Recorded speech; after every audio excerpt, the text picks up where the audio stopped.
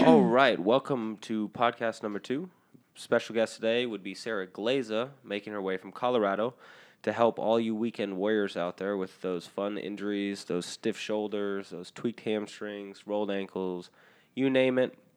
We're going to try to help you uh, avoid long lines at a doctor, unnecessary authorizations, things of that nature today. Simple fixes for a day-to-day bumps, bruises, cuts, things of that nature. Welcome on, Sarah. How are you? Thanks. I'm good. Thank you. Have a good vacation so far? It's been beautiful as always in San Diego. Sunny. I can't complain about this 70-degree weather every day. 70 to 80 degrees every 70 day. to 80, yeah. Not Yeah. bad. That's not not bad at all. It's, No. it's No worth complaints. It. So first, I want just give us a little background about yourself. How long have you? What are you? Yeah. I'm a physical therapist, and I have been doing this for almost 25 years now. It's kind of a second career for me, but it's my passion. I love it, and I have always done orthopedics and sports medicine. That's just been my career path and what I really, really loved. So I've worked with athletes from, middle school up to 80-year-olds. And in Colorado, where I practice, there's a lot of 70 and 80-year-olds still skiing, still climbing 14ers, which is a 14,000-foot high mountain. And they all want to expect their bodies to perform as they always have. And it's a challenge. It's a challenge. Why would it not? I mean, they're only 80 years older. Everything still works. It's like a new car with 5,000 miles compared to 80,000 That's miles, right? That's right. But in our little brains, we think, why can't I do this? I used to do it. I did it last year. I did it 5 years ago. And I can't do it today. And it's very frustrating for a lot of people who are used to having a body that performs for them. And what is the most common issue with somebody who thinks like that? Injuries, because and it's not a major injury, but it puts them out. Oftentimes, it's a pulled muscle. It's they start having hip pain and they don't really know why, and they kind of power through it, and it gets worse, or sometimes it goes away for a while, then it comes back, and it's very, very frustrating because then they can't do whatever it is they want to do: golf, ski, hike, walk the dog, whatever. It lingers more. It lingers. So it if you're lingers 12 longer. and you pull a hamstring, you're pretty much good the next week. It's pretty. If you're close. 60 and you pull a hamstring, it's going to sit around for a few months. Maybe 6 a months. year. And people hate to hear that. Ooh, that gets them angry when I say, this could be 6 months to a year. Why doesn't it just fix itself? What happens and why? How do you fix it? How do you speed up recovery time? It's a good question. And there's only so much we can do because we are just human beings. We're just mammals. And you've put 40, 50, 60 years on this earth and used your body in lots of ways that maybe it wasn't intended for in certain sports. So it's hard for a person to accept that.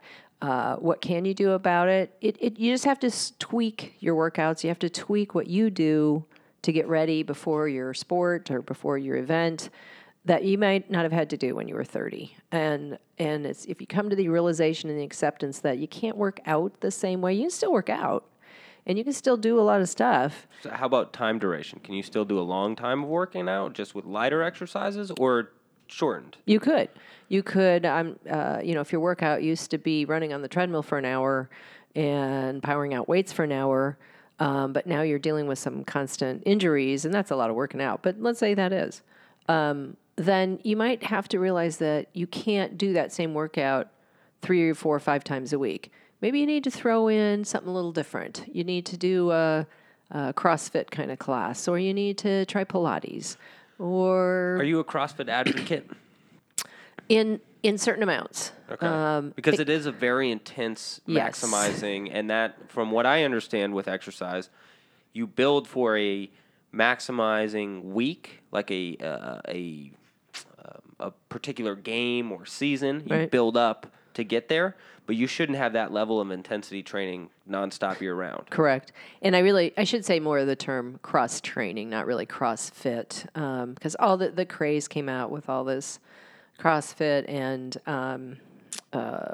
oh my gosh, I can't remember all the names of all those different kinds of crazy, crazy intense that they'd pull from the military or they'd pull from various places. And that's cool if you're 17, 18 going into the military. But if you're even 28, 38, 50, oh my God, I've seen some of the craziest injuries And you ask what they did, and they said, well, I was carrying this 50-pound bar over my head, and we were doing deep lunges, and then we had to sprint. So what? Why would you? What is that working? What is that helping you do? And they just want to work out so hard and so bad that they don't even stop to think how crazy that sounds. Well, I mean, that's something that you can utilize every day, as far as I'm concerned. For one, I wake up every single day and I pick my 70-pound dog above my head and I just lunge him and then I sprint after the other one. So it's logical. It makes sense. Why not? It's certainly helping you to do what sport you like to do, right? I mean, that's training you. Yeah. It's more of a nothing logical. Yeah. Yeah. But It's like people bench see it as press. a workout like, no, this is what everybody's doing this. It's great. But it's because of a couple things. They like a community to be involved with, and the CrossFit community is very, very hoorah with each other, and that's a beautiful thing. It's a very uncommon thing to see in today's world of a group of people that can get together and not talk about anything that's wrong. That's true. Because they're focusing on something that's challenging, and they all want to accomplish it as a group. And when somebody's struggling, they all hoorah cheer. So I think there is a mental aspect of why CrossFit caught on, other than just being trendy. Right.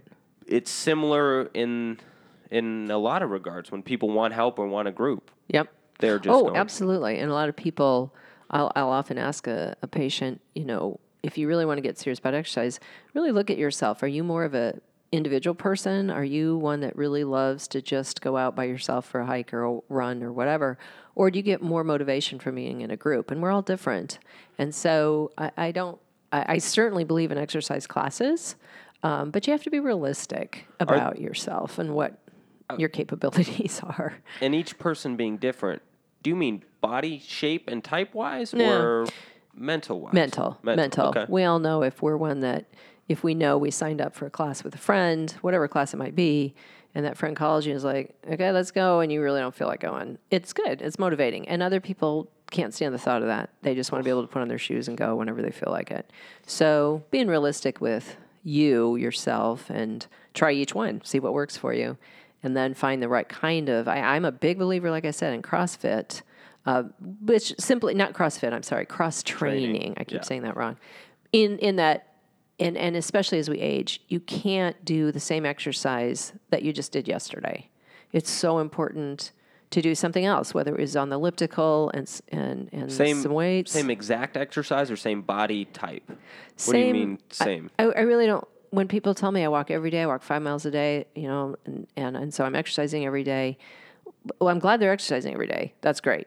But even just walking every single day, it's hard on your joints. I use the analogy of if you've ever been by a river, stream, or something, and the water constantly is moving over the same rocks, constant, those rocks wear down. Well, that's kind of what we're doing to our joints. So if you do the same thing over and over, you're wearing down your joints, even if it's just walking. So that's why, you should do some cross training. So one day you try a stationary bike, and one day you try a class, and another day you just expand your horizons. Pilates, there's so many ways nowadays to be active and be fit. Oh my word, something comes out every day, But isn't Pilates and yoga, aren't those feminine exercises? Isn't that good point? Isn't that why there's resistance for certain people to do a Pilates exercise? Yes, until they hear that whoever their idol is in their sport, Lance Armstrong, Tiger Woods, LeBron, you name them. And you talk to them about, they're not doing the same workout, and they've almost all incorporated things like Pilates or yoga, and they found out, this actually helps then my performance.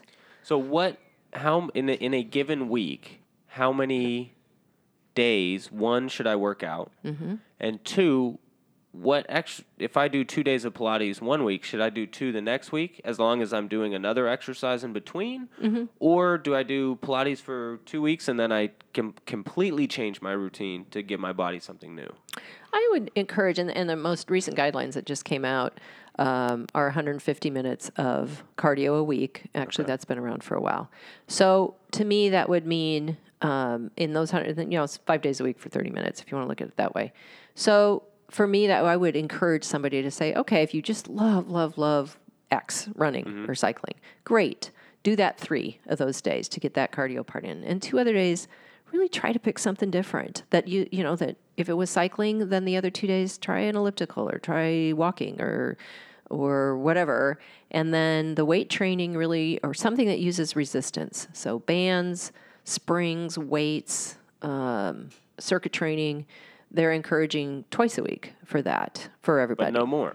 Well, you can do, certainly if you're doing certain sports, more is fine. If you know what you're doing, you have some proper training or coaching.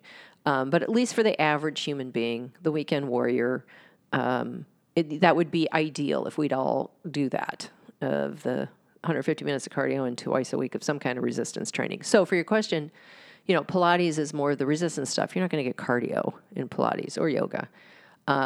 So that would be maybe those other 2 days. And then think about, if that's something you like.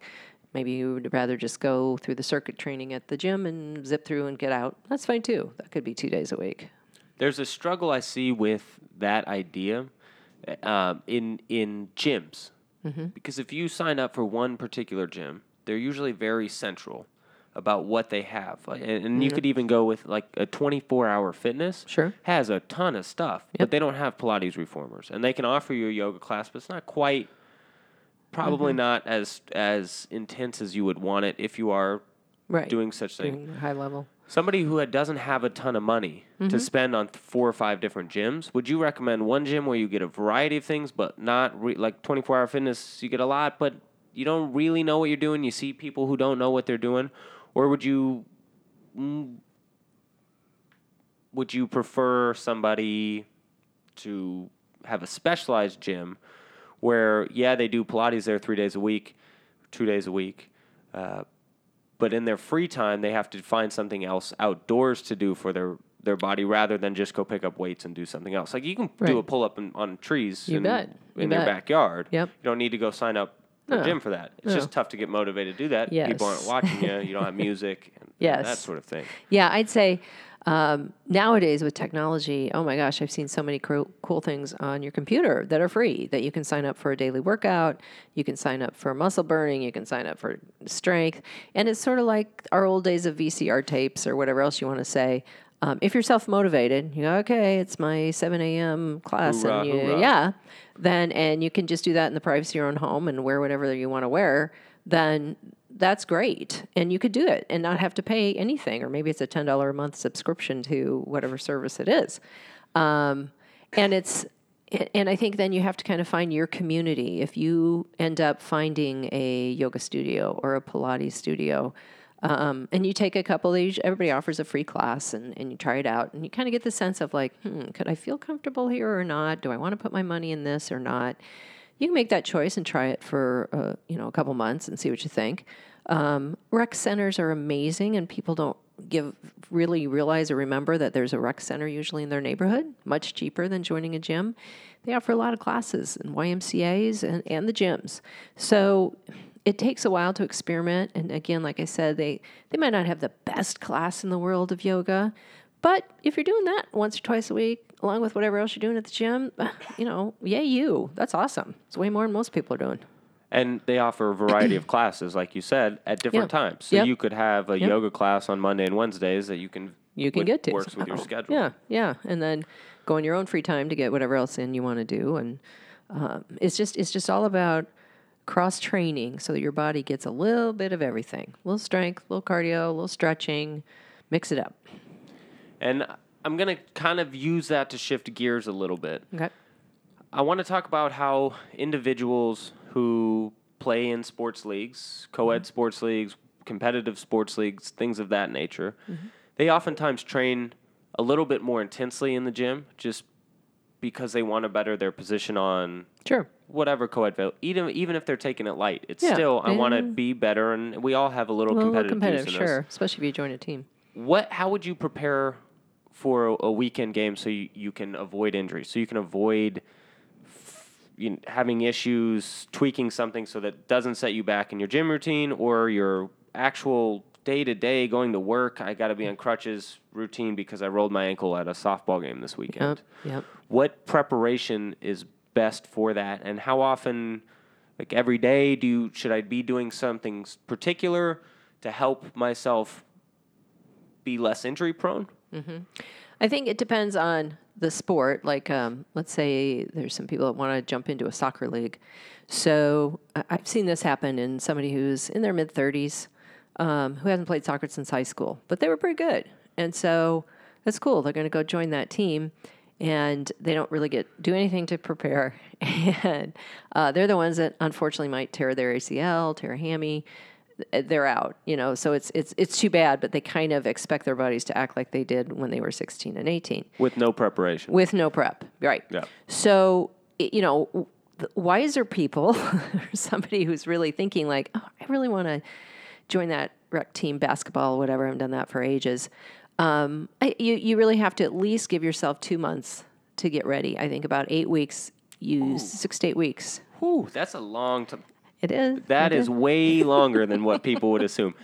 You could ask me, I would have said maybe 2 weeks of good, 2 months. 2 months. 8 weeks. Just physiologically, a muscle can't change composition in 2 weeks. I mean, that's just basic exercise physiology that it takes 6 to 8 weeks to see true changes if we, looked at a gender microscope and muscle changes. Does that mean if I wanted to add a bunch of weight or lose a bunch of weight, I can't expect to do that in 24 hours? I actually have to wait a good amount of time to see a result? But I want it now, instant gratification. We do want everything now, right now. And good for you if that happens. Rock on. But chances are... yes, from a medical standpoint. Yeah, just pure medical. You just can't change some of those things, the way our body works. So if you're wise enough to go, I want to play that winter basketball league this year, try to get yourself in time, not just the day before, to sign up and show up in that game, to get some cardio going, get a little bit of strength training, and then you can do some sport-specific stuff like you did maybe when you were in high school. Maybe you remember some of the drills you did, or certainly you'd want to go shoot hoops and play some pickup games.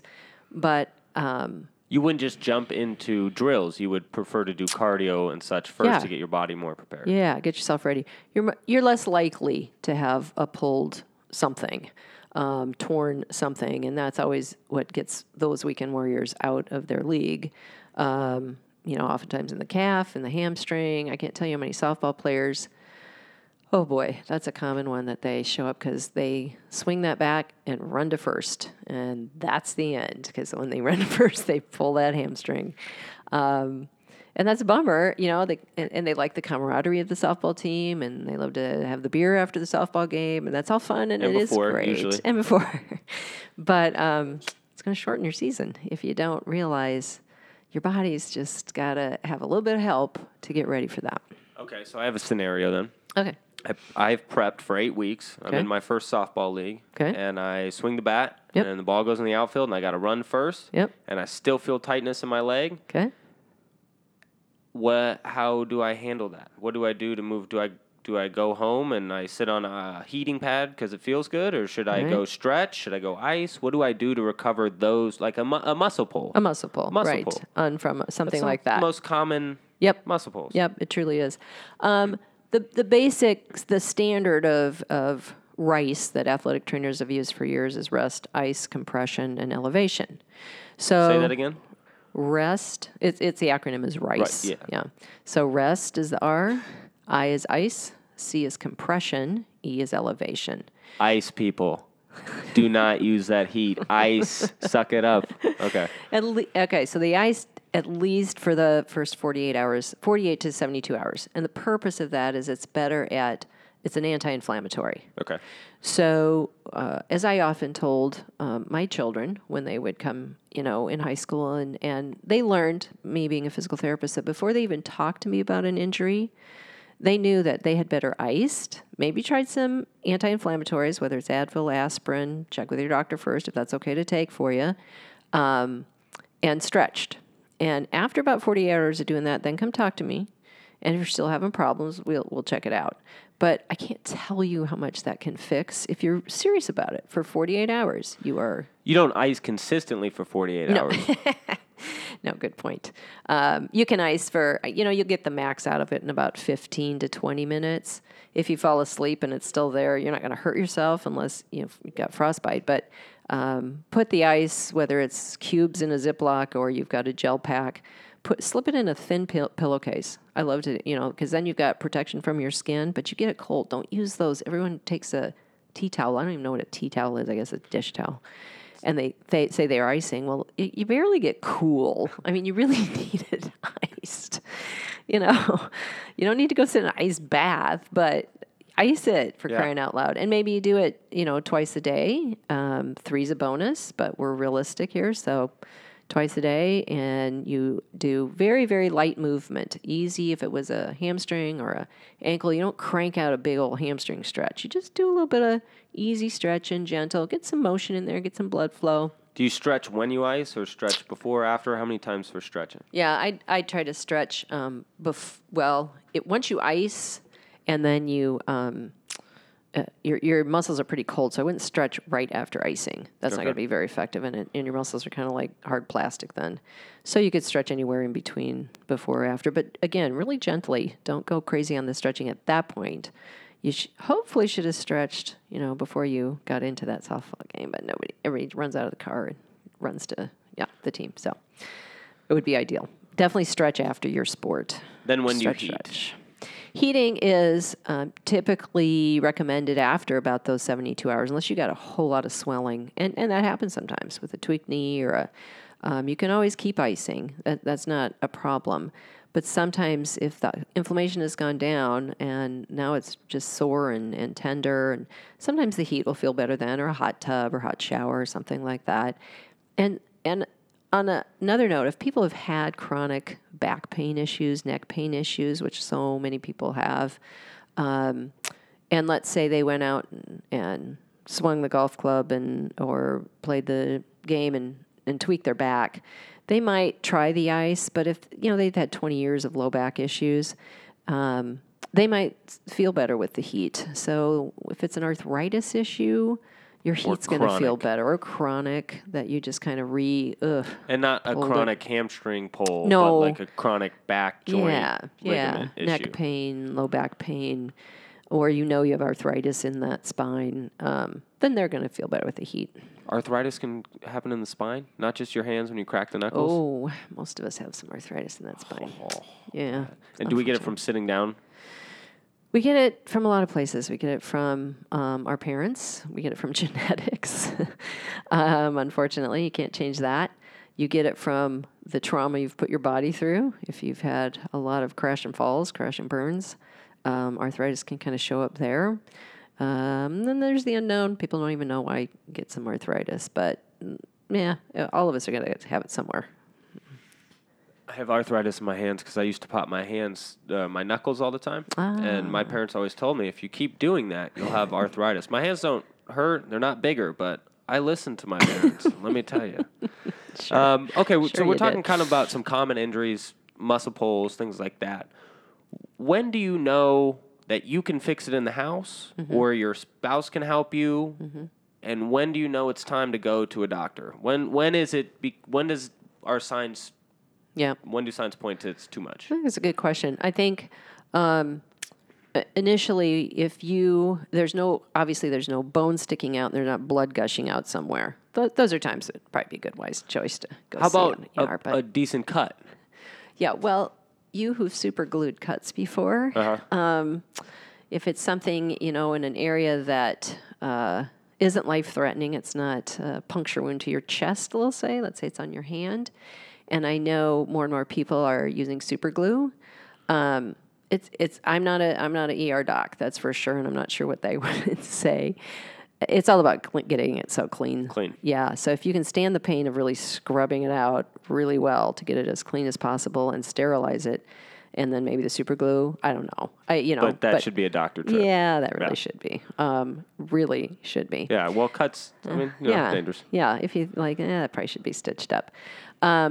But the turned ankles and the hamstring pull. First of all, if there's a lot of swelling, even if you ran right then to the ER or urgent care, your x-ray might not always show anything broken because there's so much swelling in there, they can't see it yet. Is swelling just fluid?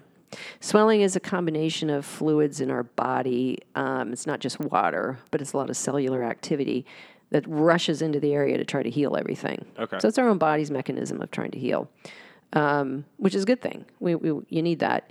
So you want to kind of control the swelling if you can. We're going to use the example of that rolled ankle, we'll just say. And try the RICE, the rest, the ice, compression, elevation. So that could mean you have a little ice bandage you wrap around it. And elevation is above your heart or just above where it would normally be? Yeah, you really try to get it above your heart. So you'd have to lay down and prop that ankle up on some pillows, some foot up on some pillows. Ice it up. If you're going to go walk around or you got to get to work, put a little ice bandage on it or go get a little sleeve that you can pull on it. Go to the local pharmacy and spend $15. They're good for compression. You bet. And they're cheap. So, and weekend athletes should always keep those. Weekend warriors should have plenty of compression wraps. And give yourself about 48 hours unless you are getting more and more intense pain. Of course, you get any shortness of breath. There's warning signs where you see a red streak going like up your leg. What's a red streak up? Well, that could be a sign of an infection, okay. Staph infection. So, but if it's just swollen and achy, give yourself about 48 hours and do the RICE. And then if it's not getting better or getting worse, you have any of those other weird signs, you should definitely get to. And if you go to a doc or go to a PT or go to whoever you're going to go to, right, and they take a look at you, they take a look at what's wrong with you, and they come up with a conclusion on their own. Right. I have to believe them, right? Because I didn't go to medical school. They're a doctor. I had to wait in this room for 45 minutes just for that guy to walk in or girl to walk in or whoever to walk in to let me know, hey, this is what's wrong. Right. And then that's good. I got it. That's the solution. Right. Or yeah. And I've said this so many times to my clients and patients that people practice medicine. Medicine is not a science, it's an art. And so unless it's really black and white, you can do some blood work and diagnose something. You have an x-ray and you say, woof, that's a broken bone. Sure is. That's real easy, real clear. But sometimes the muscle strains, pulls. It's kind of hard to really diagnose. So you kind of start building your own team of docs you trust, physical therapists you trust. And then if things aren't progressing the way you want them to, if you're doing some therapy and trying to follow what they are saying, I highly recommend looking outside the box and looking at alternative therapies, whether it's acupuncture, massage therapists, and talk to your friends, talk to your people who are in sports, and see who they use, and give them a try. And there's lots of ways to fix one thing. There's different ideologies behind medicine across the world. Yes. If you just stick with where you're at and the region you're at, I'm talking about Western medicine is very different than Eastern medicine. Oh, yeah. And every aspect of the culture is rather different. Right. So you wouldn't assume that our way of practicing and healing would be the same to theirs. It's a little unnerving as a person who goes into a doctor's office, who can't get authorization for acupuncture, whose insurance won't cover acupuncture massages. Are there less expensive alternatives, or how would I go about finding those kind of solutions initially without spending all my money? Because that's expensive, and my insurance isn't going to cover half of it. Yeah. I would say talk to people you trust, first of all. Know and trust, whether it's sometimes docs are open to that too and say, yeah, I've heard this acupuncturist is kind of good or something. But just friends, coworkers, they like, oh my God, I've seen this massage therapist. It's just amazing. It's really helped my neck. And, okay, cool. Give that a try. Keep it going. Yes, it costs money, and unfortunately, Western medicine is fixated on the traditional and things that have had a lot of research done backing up. And that's the best we can do right now. But I try to encourage my clients. It's not like you have to go every single day. Plus, nowadays, what's your copay? I mean, holy mackerel, it's 50, 70, who knows how much. Each time. Every time you go. So what if you put that money into one session of whatever, acupuncture, massage, chiropractic, you name it. And as a physical therapist, same thing. It depends on who you see and what they've been trained in. I do dry needling, and that's been very effective for people. And I have some people that just come for that regularly or kind of once a month, once every other week, just to kind of keep their body tuned up. And it's not any more than their copay. So whether it's kinesiotaping that somebody can do for you, or you can learn how from your physical therapist, or What does dry needling do? Just is it acupuncture? Is it different? No, it's different. The only thing that's similar is we use the same kind of needles. So they're very thin filament needles. Nothing's in them and nothing's getting injected. And I have total respect for acupuncturists. It's a whole different form of medicine, Eastern medicine. They study very diligently about your meridians and your flow. And it's more about opening blockages in your body. And you might come in with your hamstring pull, and you might have acupuncture needles. Then I'm just going to say this, I don't know where, but maybe it'd be in your ear, in your head, and in your low back, and all the way down to your foot. And as dry needling, however, is different, and it's more focused. It's directly onto that area. I'm not trying to open any flow. I would go, maybe into the segmental region in your spine that corresponds with that hamstring, and you'd have some dry needling there. And it's when it goes directly into the muscle with a trigger point, a tight spot, kind of the same spot that a massage therapist would work out. You might get a little twitch there, and it's literally like resetting the muscle to go, okay, you got to let that go. So it's clicking the reset button. Clicking the reset button. With a tiny little thin needle. Yes. That you really can't feel. No, barely. I mean, There's no pain. No, Really? it shouldn't be painful. We might notice it. What are your other practices? You do dry needling, physical therapy. And with all physical therapists, it depends on what area they've focused on. So in my history, I've gotten certified in tons of different manual therapy techniques. So I don't crack somebody's back. I'm not there to make a cracking sound, but I mobilize joints and spines to get them to move properly. And there's a lot of techniques of ways you do that with dry needling. I've used kinesiotape in my practice for a long time. They got a bad rap recently. About a year ago, they got sued for a ton of money because now it's called K-tape. Because they would advertise it as fixing people, and tape just can't heal you. No. It's a gimmick, obviously. I didn't know about that. Not a gimmick in that it can't help certain ways, but you can't just put a piece of tape on your injury and assume that's pure stupidity. Yeah. I'm sorry, anybody who bought into that marketing scheme, like go home and put duct tape on your forehead and let me know if that helps you. It did.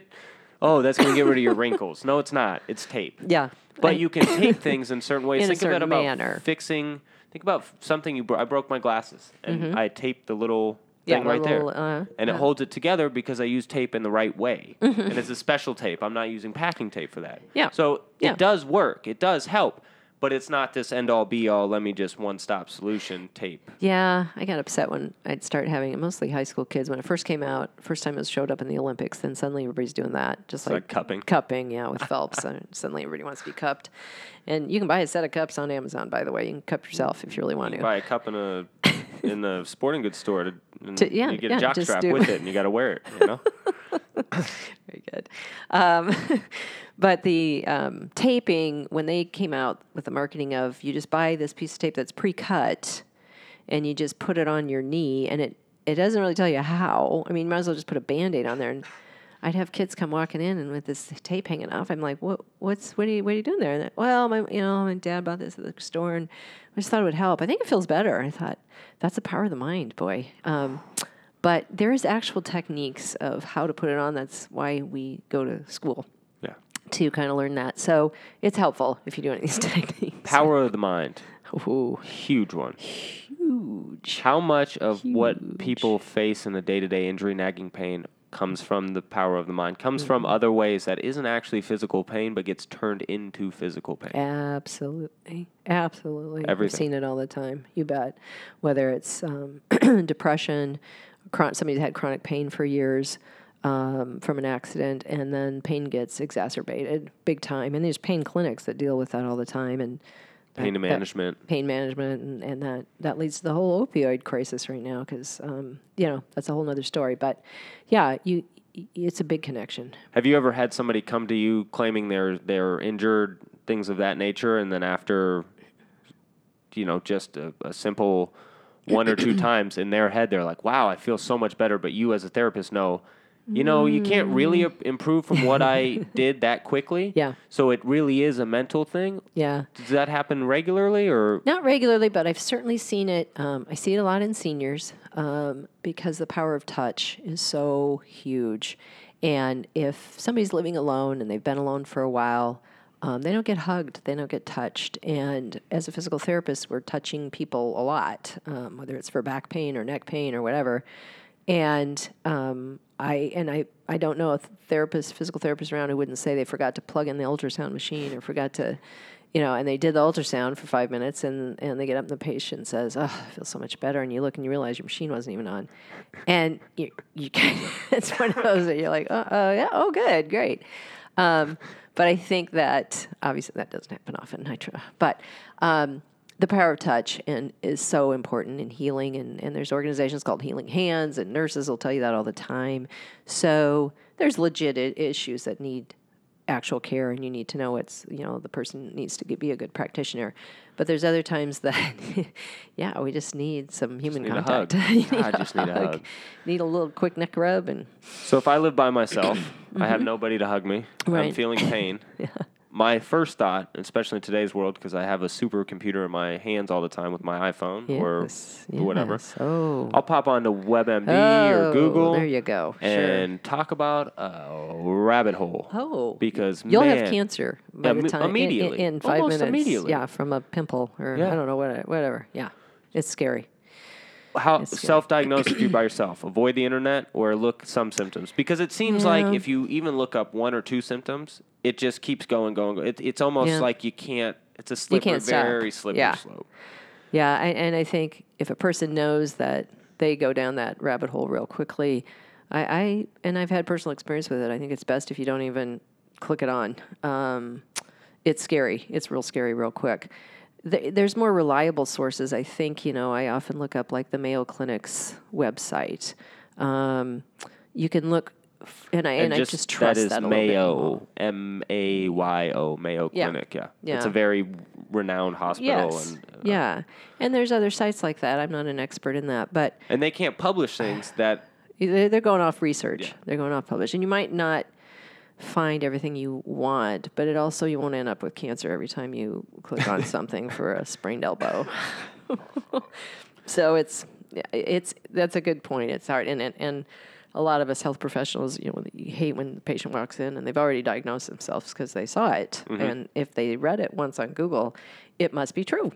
Or if a friend had it, then they have the exact same thing. Yep. Of course. Yes. Because we're all kind of the same. Yeah.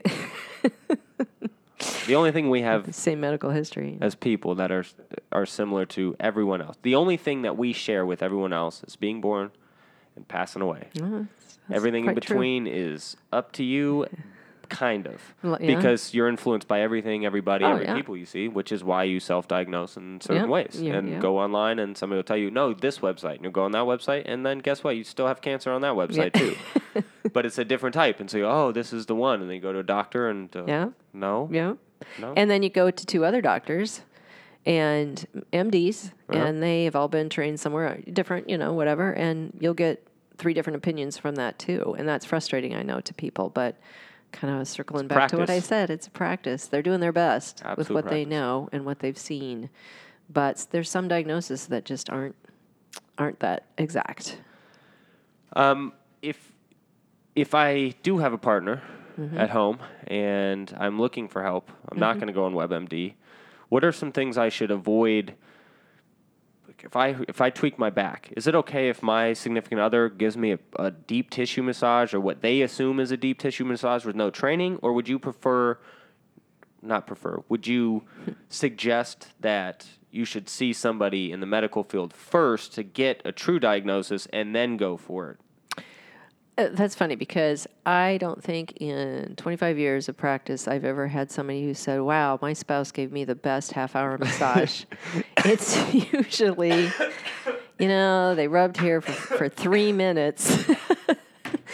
And if it was a guy giving the massage, he went for something. Yeah, and if it was a girl giving the massage, exactly. she's like, I'm done. Yeah, You're I'm done. You're fine. stinky I and don't hairy. know. That's Yeah. right. So Yep. rock on if you've got a spouse that'll give you a decent 30-minute massage, really for that specific issue.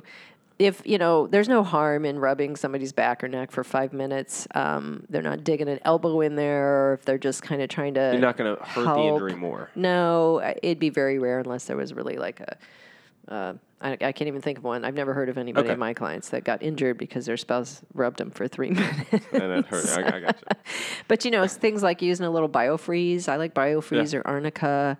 Those are things that are like the icy hots. They feel good when you rub them on, whether you do it or somebody else. And any kind of rubbing is increasing circulation, so that's not a bad thing.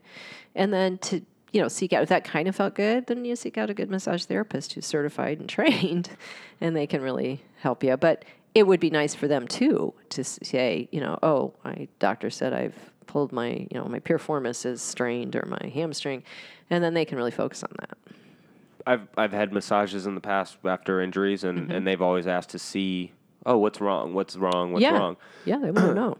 If you have any lingering issues, anything from the past, present, if you go get a massage, it's important to tell them. Yes. Because they can, if they're doing a true deep tissue, Yeah.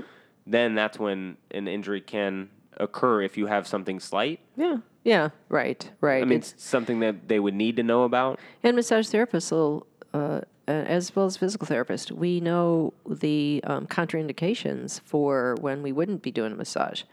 If you're under active cancer treatments, or even if you have a really bad cold, that's not a good day to go see a massage therapist. You don't want all that stuff moved around. You don't want that increased circulation that day.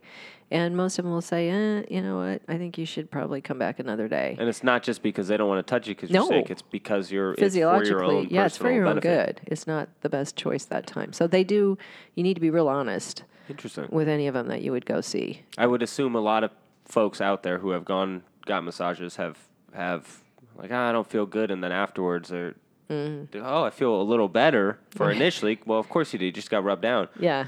But long term, it could make that linger a little bit more. It might. If it's something like a bad cold or the flu, don't go get a massage. Don't go out in public. Also, Don't go. I see so many people, especially around holiday season. Oh yeah. Somebody in a store in front of me the other day caught just right into their hand, looked at their spouse and said, "Man, I'm sick," and then picked up a pack of gum out of the thing and threw it on the. And I was okay, right there.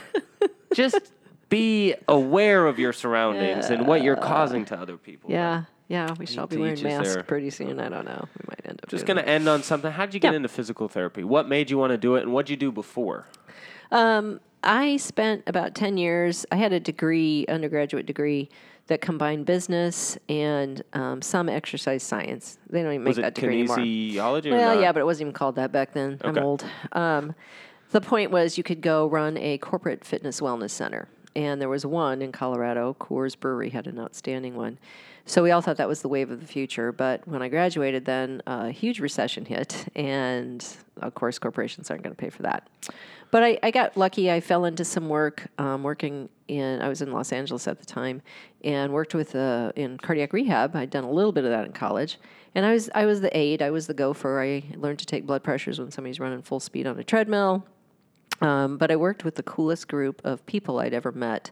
They were all physical therapists who'd gotten masters specific in cardiopulmonary specialties. And What? Cardiac and respiratory issues. Breathing and Breathing whatnot. and pumping that blood Yeah. around. Yep. And they were just a very cool group of people. They had a cardiac cycling club, a cardiac running club. They were very progressive. This is way back in the 80s. And I always thought, man, I just want to know what they know. I really want to know what they know.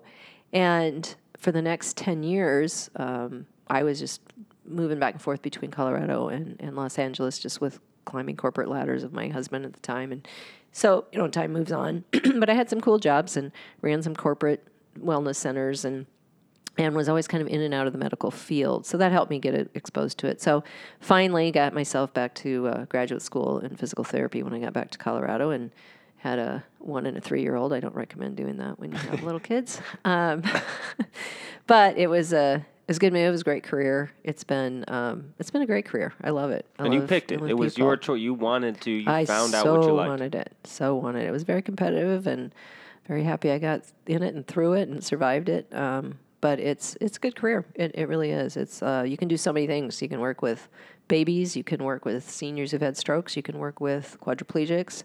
I mean, you can't get bored. I just chose to work in sports medicine and orthopedics because I loved it. It's been fun.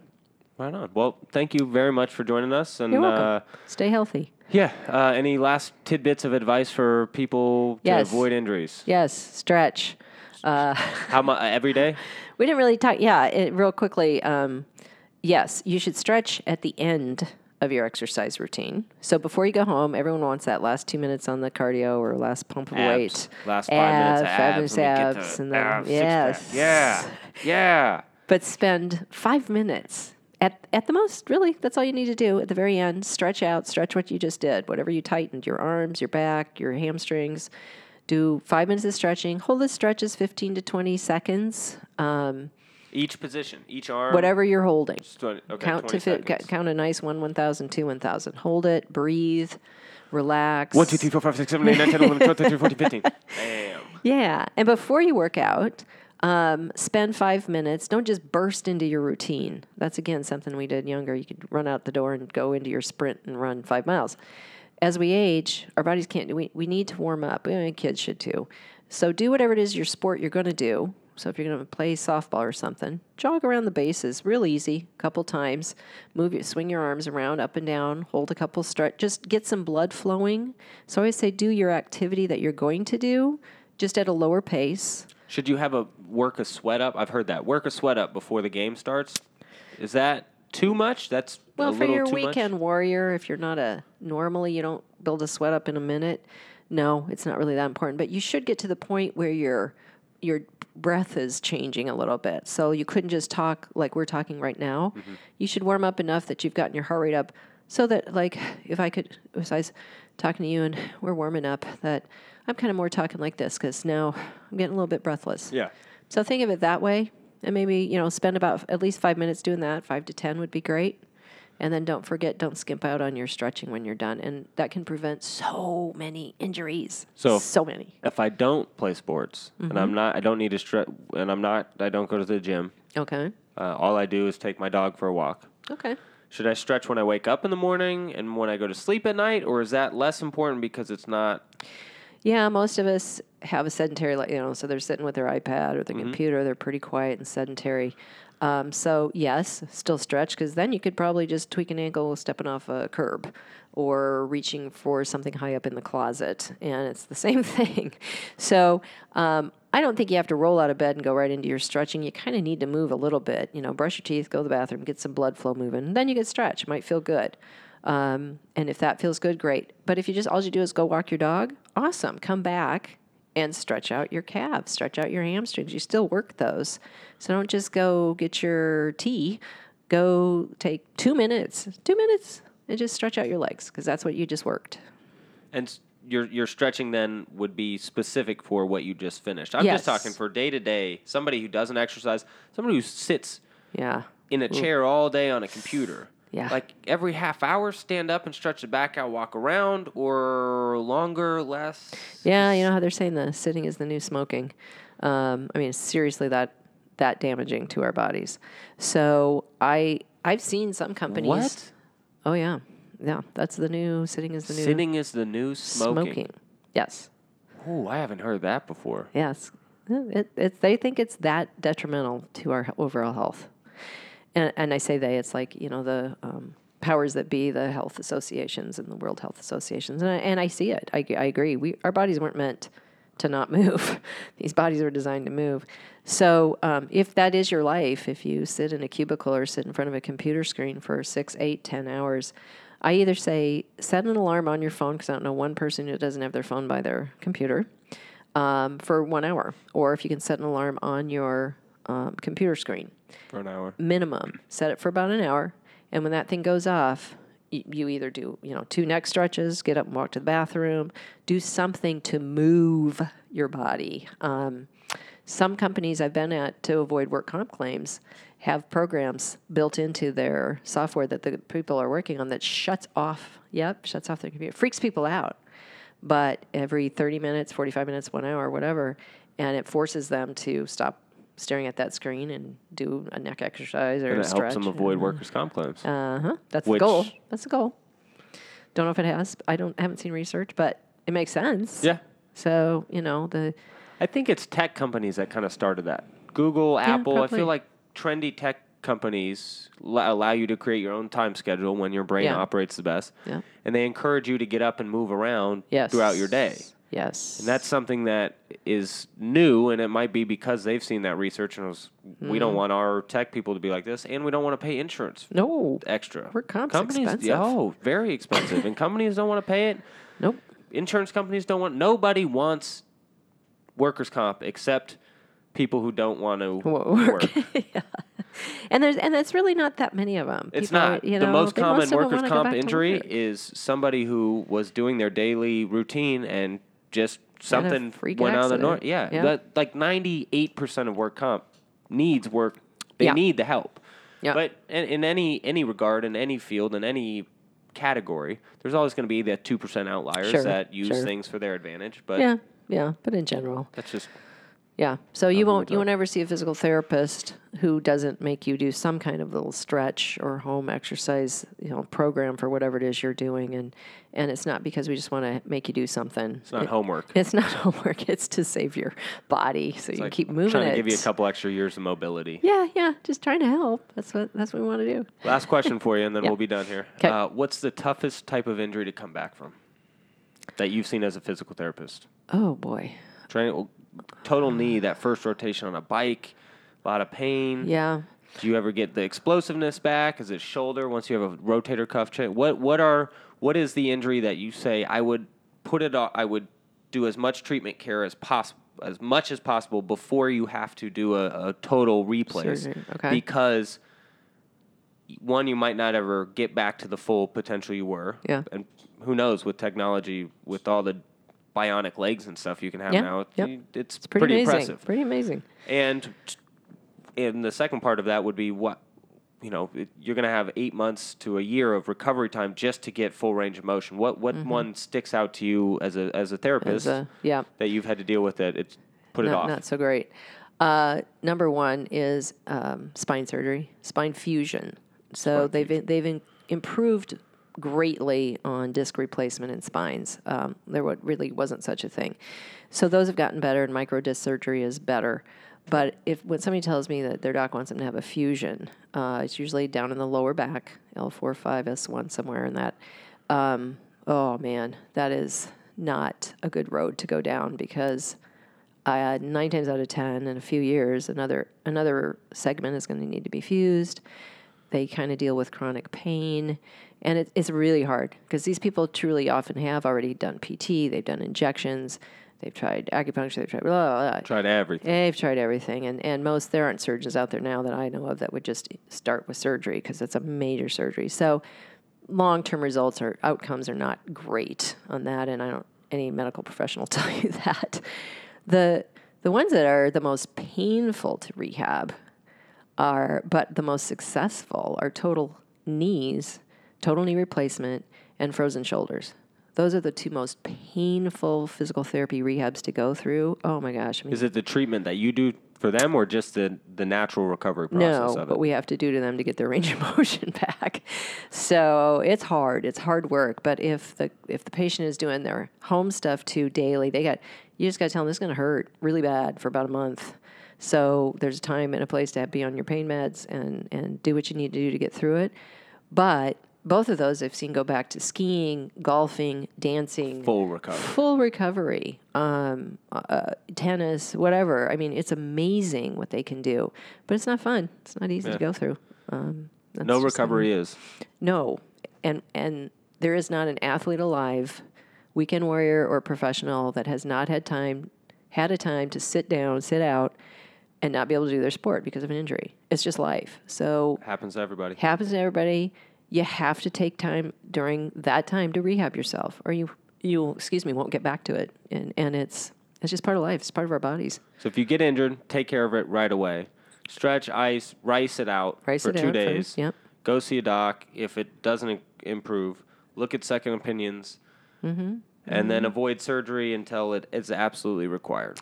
Yeah, if it's really affecting your daily life, you can't grocery shop, you can't sleep. I always tell people they'll know when they need their total knee if it comes to that. And they usually do, and then they usually say, "Oh, why didn't I do that 5 years ago?" But it wasn't time. Yeah, it's a mental thing. That one is. Yeah. Well, thank you very much for coming on, helping those fun. people out. You're welcome. Hope this advice hits somebody and they can, instead of going to wait at a ER and for a sprained ankle after a softball game, they can just try the put rice on a crutch first and walk yourself to work on Monday. Wear that compression sleeve. Try it. Right on. Thank you. You're welcome.